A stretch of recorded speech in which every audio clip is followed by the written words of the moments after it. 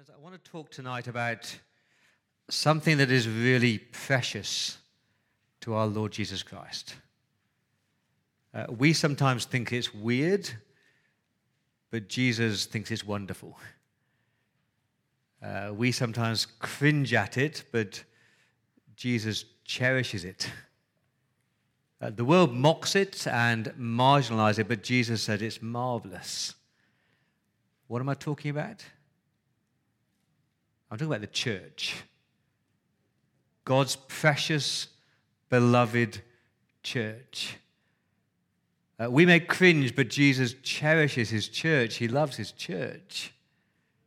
When God's people gather together, when God's people who have been washed by the blood of Jesus, when we gather together and we sing his praises and we adore him, when we sit under his word and long to hear him speak, and when we petition him and pray to him, and when we encourage each other, God loves it. God loves his church. But let's be honest, it is a bit weird, isn't it? Remember the first time I walked into a church, age 21, and it was totally weird. They were singing all these songs that I had never heard before. They were praying these prayers with this Christian jargon. I didn't understand a word they were saying. And then this guy stood up to preach, and he preached for not 20 minutes or 25 minutes, but about half an hour. And I'm thinking, when's this guy going to shut up? And then it was all these people who were weird. I remember looking around this room thinking, who are these people? I would never normally hang out with this type of person. And that is church, full of weird people doing weird things, and God loves it. See, church is God's vehicle, God's chosen vehicle for evangelizing and for edification. It's through the church that we've been entrusted with the gospel to take to a needing world to evangelize. And it's through the church that we are edified, that we are built up in our faith. We need God's church. And if you've been in church for any length of time, you will know that leadership really matters. The church leadership really, really matters. Because leaders shape a culture. Leaders shape the theology.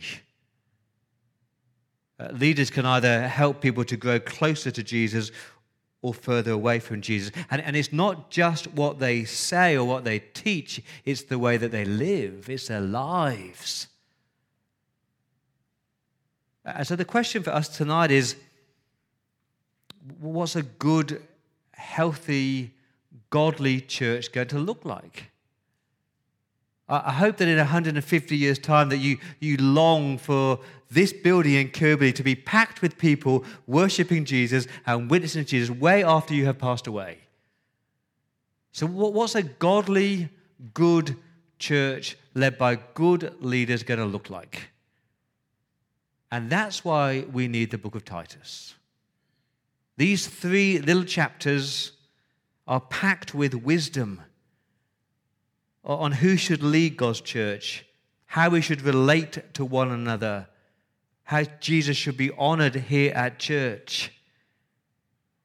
It is a letter or an epistle. That's the style of writing. It's punchy, it's urgent. But we see from verse 1 that it's from Paul, a servant of God.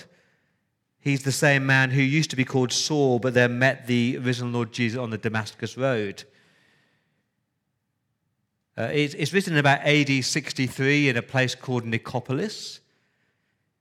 And it's written, look at verse 4, it's written to Titus.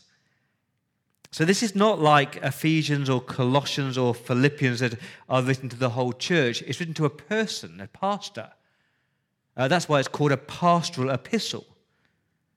A letter to a pastor. To Titus, he's an interesting guy, Titus. We don't really know much about Titus. He's not mentioned at all in the book of Acts. Yet we know he traveled extensively with Paul in his 2nd and 3rd missionary journeys. We know from Galatians chapter 2 that Titus was a Gentile. He was a Greek. He'd been uncircumcised. We know from 2 Corinthians that he was a highly gifted leader. He's mentioned 9 times in 2 Corinthians. He's the guy who was entrusted with taking what's called the severe letter to the Corinthians. He's the guy who was entrusted with the fundraiser for poor and needy Christians in Jerusalem. He's courageous, he's bold, he's a leader. And he's been left on the island of Crete. You see that down in verse 5? The reason I left you in Crete. So Crete is this beautiful island in the Mediterranean Sea, just southeast of Greece. And we know that the gospel reached Crete fairly early on because there were Cretans, people from Crete, in Jerusalem on the day of Pentecost. And they heard the gospel in their own tongue. They took it back to Crete. And the church was formed in Crete. And then Paul went to Crete and planted churches. Then Paul left Crete and left Titus in Crete to do what? Verse 5, to appoint elders, to appoint leaders in every town. So that's Titus's job, to appoint good leaders for God's church, good leaders who will care for and feed and nourish the flock, leaders who will urge people to lead godly lives, leaders who will teach the truth and correct error. So this is about good leadership in God's good church, so that you have a people in the church who are eager to do good. Look at these few verses. 1 verse 8, one who loves what is good. 2 verse 7, set them an example by doing what is good. 2 verse 14, eager to do what is good. 3 verse 1, ready to do whatever is good. 3 verse 8, be careful to devote themselves to doing what is good. 3 verse 14, our people must learn to devote themselves to doing what is good. So what's the letter to Titus in an overview? It's about good leadership for God's good church so that we might be a people who do good. And that's why we're studying this letter in our year of goodness. So why don't I pray, and then Claudia will read the first 4 verses. Father, we long for this church here in Kirribilli to be a good church with good leadership and good people. And so we pray, speak to us now, Lord, through your word and by your Spirit. Amen. So Titus chapter 1, verses 1 to 4. Paul, a servant of God and an apostle of Jesus Christ, to further the faith of God's elect and their knowledge of the truth that leads to godliness, in the hope of eternal life, which God, who does not lie, promised before the beginning of time, and which now at his appointed season he has brought to light through the preaching entrusted to me by the command of God our Saviour. To Titus, my true son in our common faith, grace and peace from God the Father and Christ Jesus our Saviour. This is the word of the Lord. Thanks be to God. If I asked you what kind of church do you want to be part of? If I asked you what kind of church do you want the Bridge Church to be, what kind of words would you use? I want to give us 3 words tonight from those little 4 verses that should shape this church and shape you. Here's our first word, grace. A grace-filled church, a church gripped by grace, people gripped by grace, leaders gripped by grace.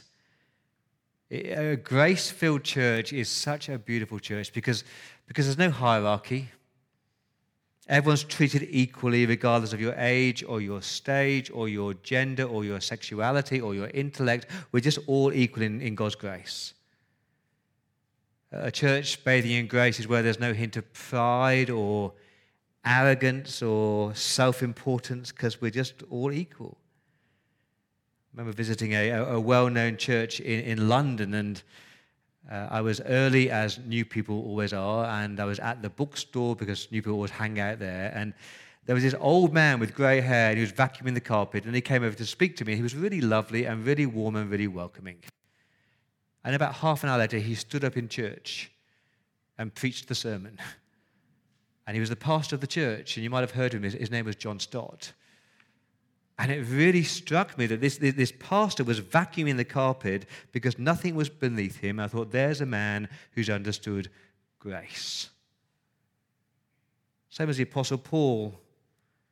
Remember who Paul is? He's a brilliant scholar, highly educated, Jewish leader, learned in Greek philosophy and literature, inherited Roman citizenship, a unique calling to be the apostle to the Gentiles. He's a somebody, isn't he? But what does he call himself in verse 1? What title does he give himself? He doesn't say Paul, the right reverend doctor, honourable apostle, conference speaker extraordinaire, and church planter. He says Paul, a servant of God. Paul, a servant of God and an apostle of Jesus Christ. And the order there is really important. Yes, he's an apostle. Yes, he's seen the risen Lord Jesus. Yes, he's a sent one. But before he's a sent one, he's a surrendered one.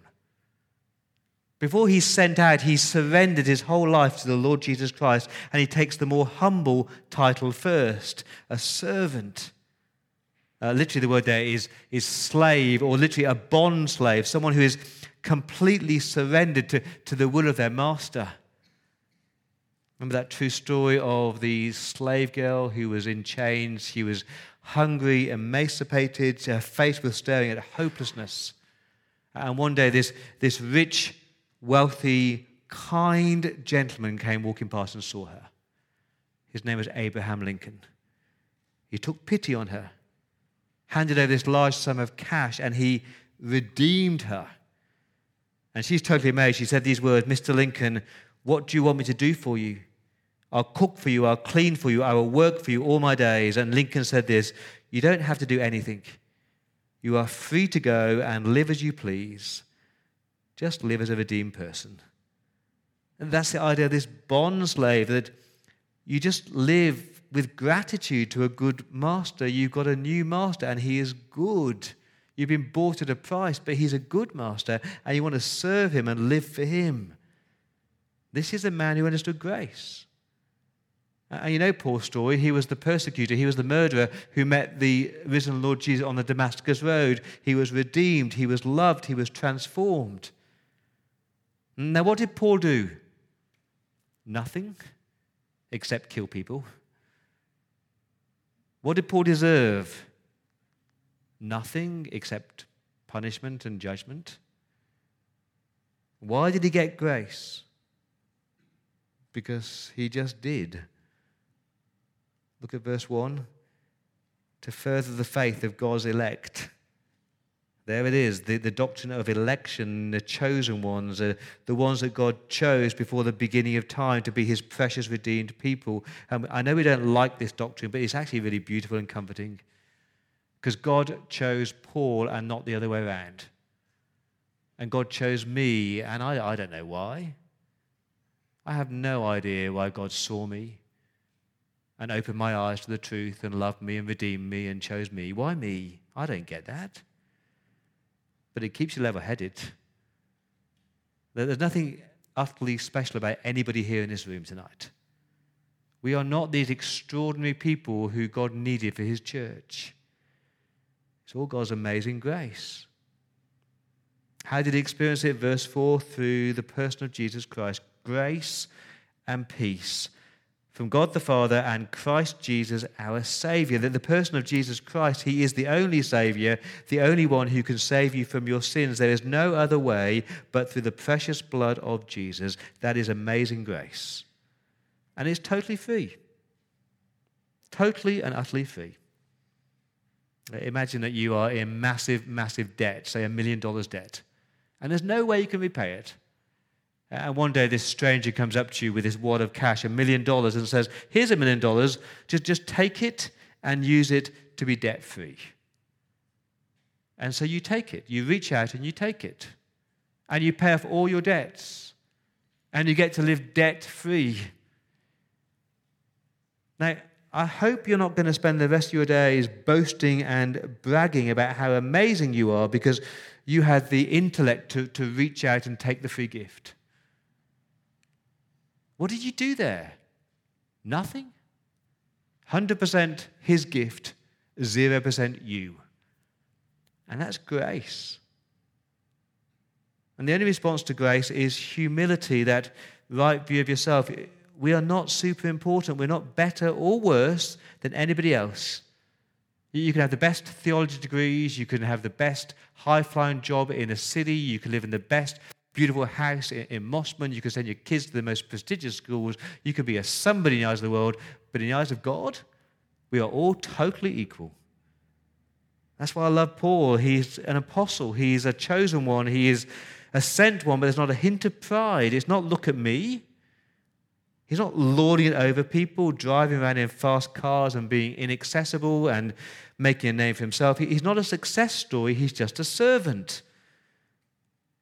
And look how he describes Titus in verse 4. To Titus, my true son, in our common faith, not a superior faith, just a common faith, because the grace that saved Titus also saved Paul. And my son in the faith, I love that. Not my little intern, not my little lackey, not my dog's body to do all the mundane work because I don't want to do. I'm now too important because I'm the pastor of a church. No, he's a son, a precious son in the faith. In 2 Corinthians, he describes Titus as my brother in the faith. And that's what grace does. You've got two people. Paul, a Hebrew of Hebrews, Jew of Jews, circumcised on the 8th day, and you've got Titus, who is a Gentile, a Greek, a businessman. They've got nothing in common except grace. And grace unites them as brothers, as family. Different ages, different stages, different backgrounds, different ethnicities, but we're one in grace. Remember that true story of the High Court judge and the convicted criminal kneeling at the communion rail together in church? Two men, one a High Court judge, one a convicted criminal, taking communion together. At the end of the service, the pastor said to the judge, "Did you see who was kneeling next to the communion rail?" He said, "Oh, I did see." "Yeah, I did see." And the pastor said, "Oh, yeah, what a walking miracle of grace." He said, "Yeah." And then the judge said, "Who are you talking about?" And the pastor said, I'm talking about the convicted criminal. He's a walking miracle of grace because he did so many bad things, but God has saved him, redeeming. What a walking miracle of grace. And the High Court judge said, No, I'm the walking miracle of grace. Because I was educated at the best school in England. I went to Oxford University. I studied law. I went to the bar. I've got the high-flying job. But God, in his mercy and grace, saw me and chose me. I'm a walking miracle of grace. And that's the attitude that every minute of every day you see yourself through that lens, that you're just a walking miracle of grace. And it gets rid of your pride. It gets rid of your arrogance. You're just a somebody in God's eyes because of his grace.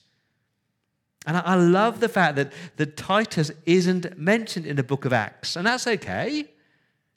And it struck me that there's lots of amazing women and amazing men in the early church who we've never heard of.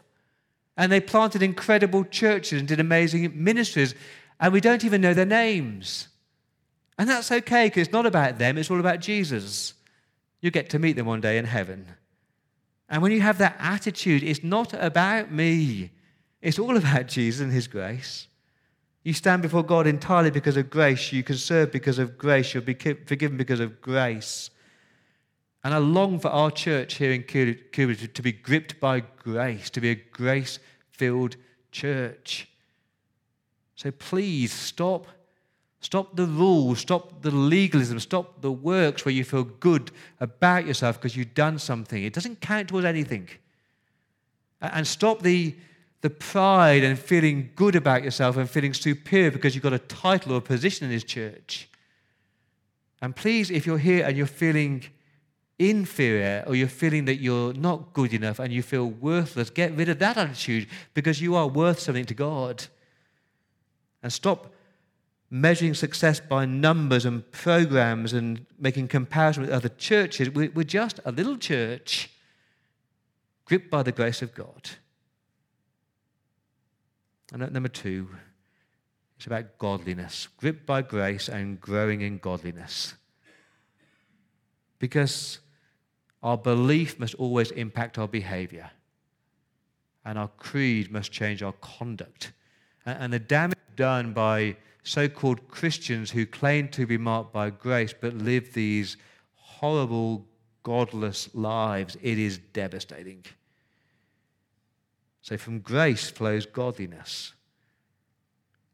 It was 1998 in Peru when the El Nino rains came, and that horrible story of this mudslide in this little village. You remember that story? And the mud came down the mountain and it wiped out this house. And inside this house was this 2-year-old child asleep. And you've got these pictures of this woman, this mother, wandering the streets of Peru shouting, "Where's my baby? Where's my baby? Have you seen my baby?" And about 4 hours later, this man walked down the street with this bundle, caked in mud, black bundle, and handed it to this mother. And the mother just sobbed and sobbed and sobbed because the baby was alive. And she took this bundle, her child, and she just clung to her child. She didn't care about the muck and the mud. She didn't care that she was getting dirty. She was just so thankful that her child was alive. And then later on, she washed the child and cleansed the child of all the mud and the muck. And then pleaded with that child to stop playing in the muck again. And that's how God sees us. He doesn't care about all your muck that you want at least to live in. He doesn't say, clean yourself up and come to me. He says, come to me in your muck and let me grab hold of you and cover you with grace. But once I've covered you in my grace, then please, please stop playing in the muck of this world. And that's what this book is about. Living godly lives, doing good deeds, being different from the world, living a life which is honoring and upright and holy towards our good God. A godly church is beautiful, isn't it?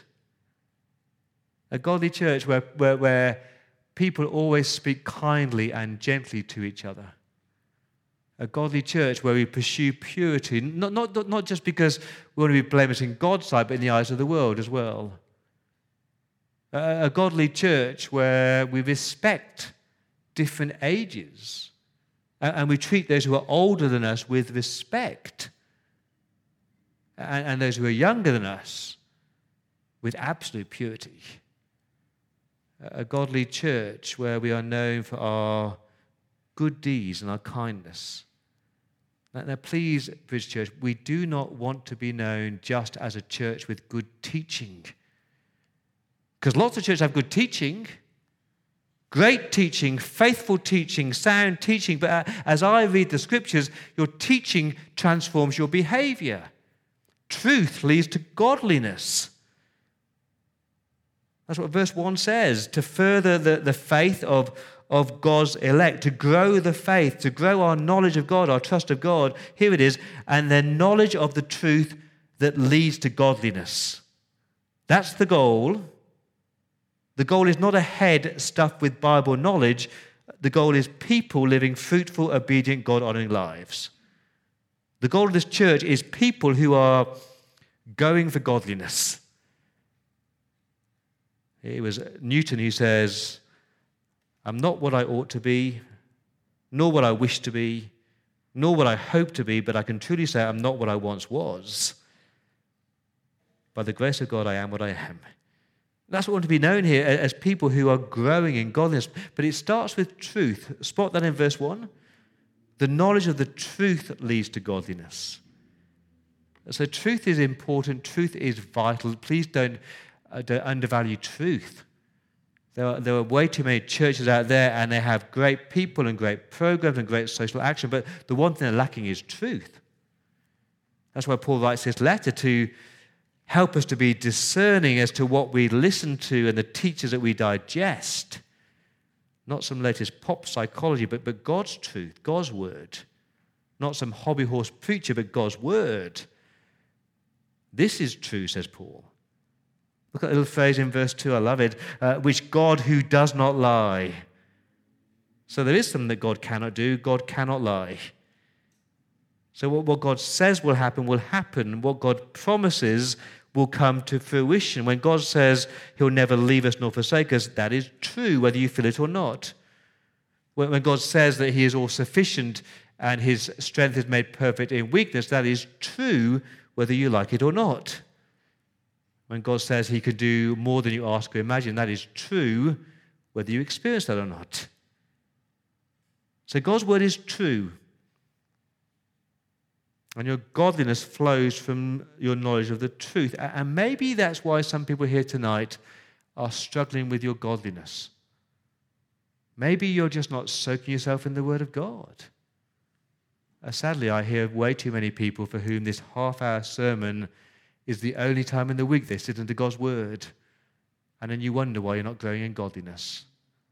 Learn to feed yourself. Learn to love truth. But I actually don't think that's the issue for most of us here. Most of us here have got our heads stuffed with truth, full of truth. You could pass a theology exam on truth. The issue is you're not allowing the Spirit of God to take that truth and transform you. You're not allowing the Spirit to take what you know about God to shape your behavior. And I do wonder whether it's because we have almost sanitized ungodliness. We spend so much time in the world that the behavior of the world just becomes normal to us. It's just normal to gossip and to slander and to put people down. It's just normal to puff yourself up and to be arrogant and proud. And we've just normalized ungodliness. And so when we see Christians who are striving to grow in their godliness, we label them as radical Christians. They're not radical, they're the normal Christians. They love God's word, they love God, and so they're pursuing godliness. And the reason that we pursue godliness is it matters. Godly leadership really, really matters. If we've learned nothing over the past 5 years of the global church, is that ungodliness in leadership is devastating. Mark Driscoll, Ravi Zacharias, Jonathan Fletcher, Bill Hybels, they're just the high-profile ones. If you pray anything for our pastoral team here, please pray for our godliness. Not just talking about godliness, not just having a form of godliness, but actually pursuing godliness, going for our godliness. And please, please pray for that. And I hope you understand that your godliness, it flows from grace. I've been a Christian for about 18 months, back in 1991. It's a long time ago, isn't it? And to be honest, I was tired. I was weary. I was burdened. And I used to wake up every morning, and I had all these Post-it notes on my bedroom wall at university, and it was this, Paul, you can't do this, and you can't do this, and you can't do this, and you must do this, and you must do this, and you must do this. And it was utterly, utterly exhausting. Because that's legalism, that's rules. And a pastor sat me down and read Titus 2, verse 11 to me. It says this, "For the grace of God has appeared that offers salvation to all people." Praise God for that, the grace that saved. And I'd understood that. But verse 12, it, that is grace, the same grace that has saved me, grace teaches me to say no to ungodliness, to say no to anger and retaliation and bitterness and hatred and worldly ambitions. It's grace that teaches me that, not laws. And grace teaches me to live self-controlled, upright and godly lives in this present age. And that was a game changer for me. It was liberating for me, because the more I marveled at God's grace, the more I bathed in God's grace, the more I was just amazed at Jesus, the more I wanted to live a godly life rather than had to live a godly life. And there's a massive difference. If you want to pursue godliness, then just bathe yourself in Jesus more. The more you love him, the more you want to be like him. And way too many churches start with grace and shift to works. And I think that's because the culture that we live in from a very early age teaches behavior change by rules and rewards. And the Bible says something completely different. You're saved by grace, you live by grace, you grow by grace. It's all about grace. To put it very simply, when you've been gripped by grace, you long to grow in godliness. Jerry Bridges wrote an amazing book called The Pursuit of Holiness. It's a great book. It sold 3 million copies. About 5 years afterwards, he realized that the book was actually fairly legalistic. And so he wrote another book called Transforming Grace, about how grace transforms your godliness. But that only sold 300,000 copies because Christians didn't like that. They liked legalism and the pursuit of holiness. Please be gripped by grace in your growing godliness. My last word for this church tonight is this word, gospel proclamation. So we're gripped by grace, we grow in godliness, and we are gossiping the gospel. We are proclaiming the good news. We are talking about Jesus. That's what Paul did, verse 1. He's an apostle, literally a sent one, a messenger, who's sent into the world to preach the good news about Jesus, the gospel. What is the gospel? Verse 2 is the hope, the certainty of eternal life, of life beyond this life, that begins the moment that you believe in Jesus. You have eternal life. You live a life that's truly life. You're just waiting for all the mess to be cleansed once and for all when Jesus returns. That is the gospel, the hope of eternal life. Verse 2, that was promised before the beginning of time. Do you spot that? That's incredible. It blows your mind that before time began, God's plan was always to send his Son. Before time began, God's plan, God's promise that he would restore this broken world through the person of Jesus Christ. And the thing about God's promises is that you know it's going to happen, but it will happen in God's timing, not your timing. And again, I was thinking this week, if I was God, I think I would have sent Jesus about 2,000 years earlier. Maybe after the flood, or maybe after Abraham, or, you know, we could have avoided all that wandering in the wilderness stuff and all the rebellion stuff. We could have just had Jesus 4,000 years ago. That would have been nice, wouldn't it? But I'm not God. No, verse 3, at God's appointed season, his perfect timing, he sent his perfect Son. And verse 3, he brought that gospel to light. The word there, he manifested it, he revealed it. It was hidden, it's now revealed. He brought it to light how?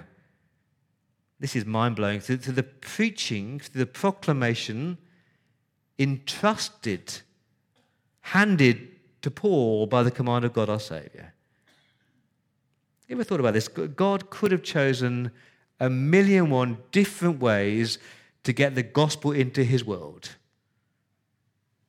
But in some unfathomable wisdom, he chose muppets like you and I to do that. Now, Paul was commissioned to be the apostle to the Gentiles. He was set apart for that task. But friends, if you're a Christian here tonight, so have you been. If you believe in Jesus, you have been commissioned, you have been called. Not by some booming voice on a Damascus road, but by some gentle voice at a place called Galilee, where the resurrected Jesus Christ met with his disciples and gave them the Great Commission, Matthew 28, go therefore and make disciples of all nations. But what you might not know is literally that verse reads, as you go, make disciples of all nations. And that is both more convicting and more comforting. Now, as you go about your daily lives, just speak of Christ and shine Christ. Listen carefully. Most gospel proclamation does not happen from this pulpit. Most preaching of the gospel does not happen in these four walls. Most gospel proclamation happens as all of us here just go about our daily lives. The coffee with a friend in a cafe. Going for a walk with a mate by the harbour. A dinner party where you get to shine Christ and speak of Christ. At work where you have a conversation and you just show kindness to someone and you shine Christ into their life. Sometimes you don't even use words. Sometimes it's just your behavior that shines Christ into their lives and say, oh, there's something different about them. Now, we are the instruments for this incredible gospel. And I've said it before that there are 5 gospels, Matthew, Mark, Luke and John, and your life. And the majority of people out there, they never read Matthew, they never read Mark, they never read Luke, they never read John, but they do watch your life. And they watch what you say and how you say it. And we have this amazing privilege of taking this gospel into a world that needs it. So I know we're not a perfect church. I am fully aware of most of our failings, and I'm sure there's stuff I'm blind to. But what I long for this church, based on Titus chapter 1, is that we be gripped by grace, that we be growing in godliness, and we be gossiping the gospel to all those around us.